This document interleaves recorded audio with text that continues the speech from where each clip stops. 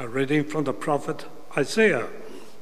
Thus says the Lord our God, for as the rain and the snow come down from heaven, and do not return there until they have watered the earth, making it spring forth and sprout, giving seed to the sower and bread to the eater, so shall my word be that goes out from my mouth. It shall not return to me empty, but it shall accomplish that which I propose, and succeed in the things in which I send it. The word of the Lord. Thanks be to God.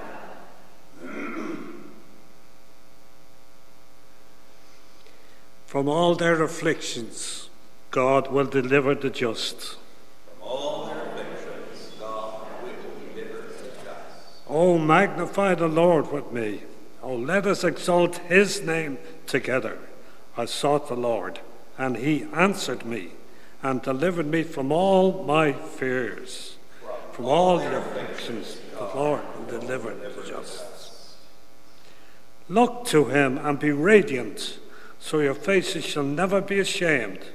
This poor soul cried, and was heard by the Lord, and was saved from every trouble. From all their afflictions, God will deliver the just. The eyes of the Lord are on the righteous, and his ears are open to their cry. The face of the Lord is against evildoers, to cut off the remembrance of them from the earth.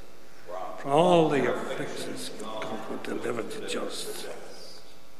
When the righteous cry for help, the Lord hears and rescues them from all their troubles. The Lord is near to the brokenhearted and saves the crushed in spirit. Lord will deliver the just.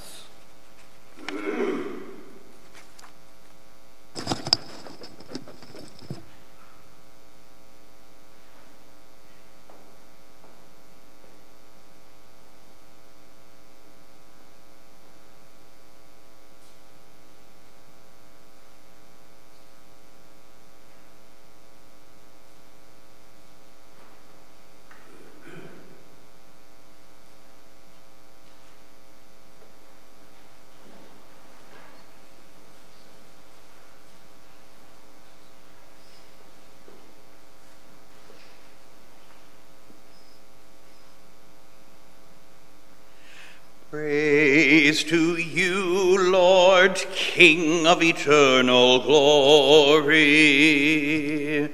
Praise to you, Lord, King of eternal glory. No one lives on bread alone, but on every word that comes from the mouth of God. Praise to you, Lord, King of eternal glory. The Lord be with you. A reading from the Holy Gospel according to Matthew. When the disciples had gathered around Jesus on the hillside, he began to teach them. When you are praying, do not heap up empty phrases, as the Gentiles do, for they think that they will be heard because of their many words. Do not be like them, for your Father knows what you need before you ask him. Pray then in this way: Our Father in heaven, hallowed be your name. Your kingdom come, your will be done, on earth as it is in heaven. Give us this day our daily bread, and forgive us our debts, as we also have forgiven our debtors. And do not bring us to the time of trial, but rescue us from the evil one. For if you forgive others their trespasses, your heavenly Father will also forgive you. But if you do not forgive others, neither will your Father forgive your trespasses. The Gospel of the Lord.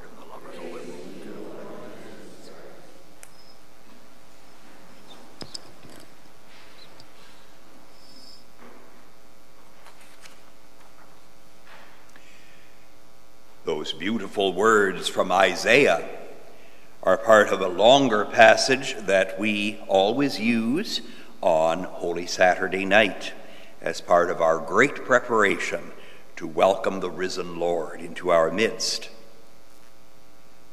But most significantly, for the passage we hear today, God is saying that His word will have its effect. His word does not return to Him empty. It accomplishes that which He intends it to accomplish. And then what do we hear in the gospel? The living manifestation of that very thing. Jesus teaches us how to pray. He gives us the words, and the words are the very words of God Himself. We must never forget that about the Our Father. It is not called the Lord's Prayer for nothing. It really is His words. He is teaching us. He is inspiring us. This is how the Spirit of God desires to pray within us. Now bear in mind that these words are extracted from the passage that we heard on Ash Wednesday, where Jesus speaks about what you do and don't do in the traditional works of penitence in order to, yes or no, be trying to have everybody else be impressed by you. And he says that about almsgiving, he says it about prayer, and he says it about fasting. But these exact words are just kind of lifted out of that passage, and we revisit them now almost a week later. Pray, Jesus had said, in secret, and your Father who hears what is said in secret will reward you. Do not pray standing at the street corner so that everyone sees you and thinks you're really something. But rather, pray like this. Just insert yourself now into that passage from Ash Wednesday. Pray rather like this. And isn't it remarkable that the Our Father is almost entirely a matter of praise of God? It is not a litany of requests that we make to God for all the things we want. As Jesus says, your heavenly Father knows what you need. Rather, what you should be doing really is praising His holy name, asking that what He intends be done here on this earth as it is in heaven, and asking for that daily bread, just what you need to be able to do His will and to bring about His kingdom, and He will take care of the rest. If there is one thing, you might say, that we're actually petitioning for in the Lord's Prayer, it is for forgiveness. And as soon as He's given us the prayer, Jesus zeroes right in on that and says, you want that forgiveness of God, extend it to others. If you are prepared to do what God Himself does in being forgiving, in healing wounds, in lifting debts off shoulders, then you will have everything you need. If you are unwilling to do this, don't be surprised that you are locked up within yourself and you can't receive any of the blessings and graces that God so wants to pour out upon you and through you.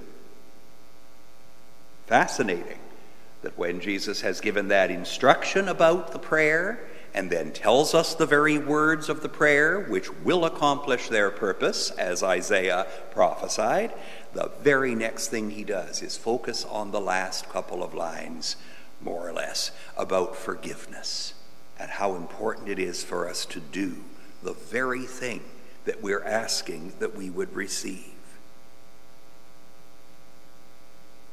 Maybe if we are willing to do this kind of forgiving, then we will experience what it means to have prayed, lead us not into temptation, do not bring us to the time of trial, spare us from what will in fact be still greater obstacle to our progress.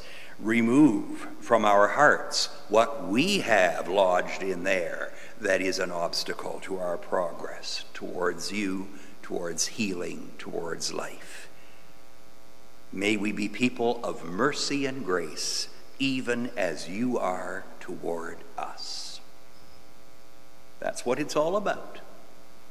And he will rescue us from the evil that is constantly surrounding us, because we are striving to be more and more and more like the God who is the God of mercy, healing, and peace. What a beautiful, and if I may say, foolproof way to engage the work of prayer in the season of Lent. We're praying exactly as God himself taught us. We know that that is effective prayer. He said it would be effective prayer. And we know that it will lead us in the right direction. He said it would, and he is walking with us every step of the way.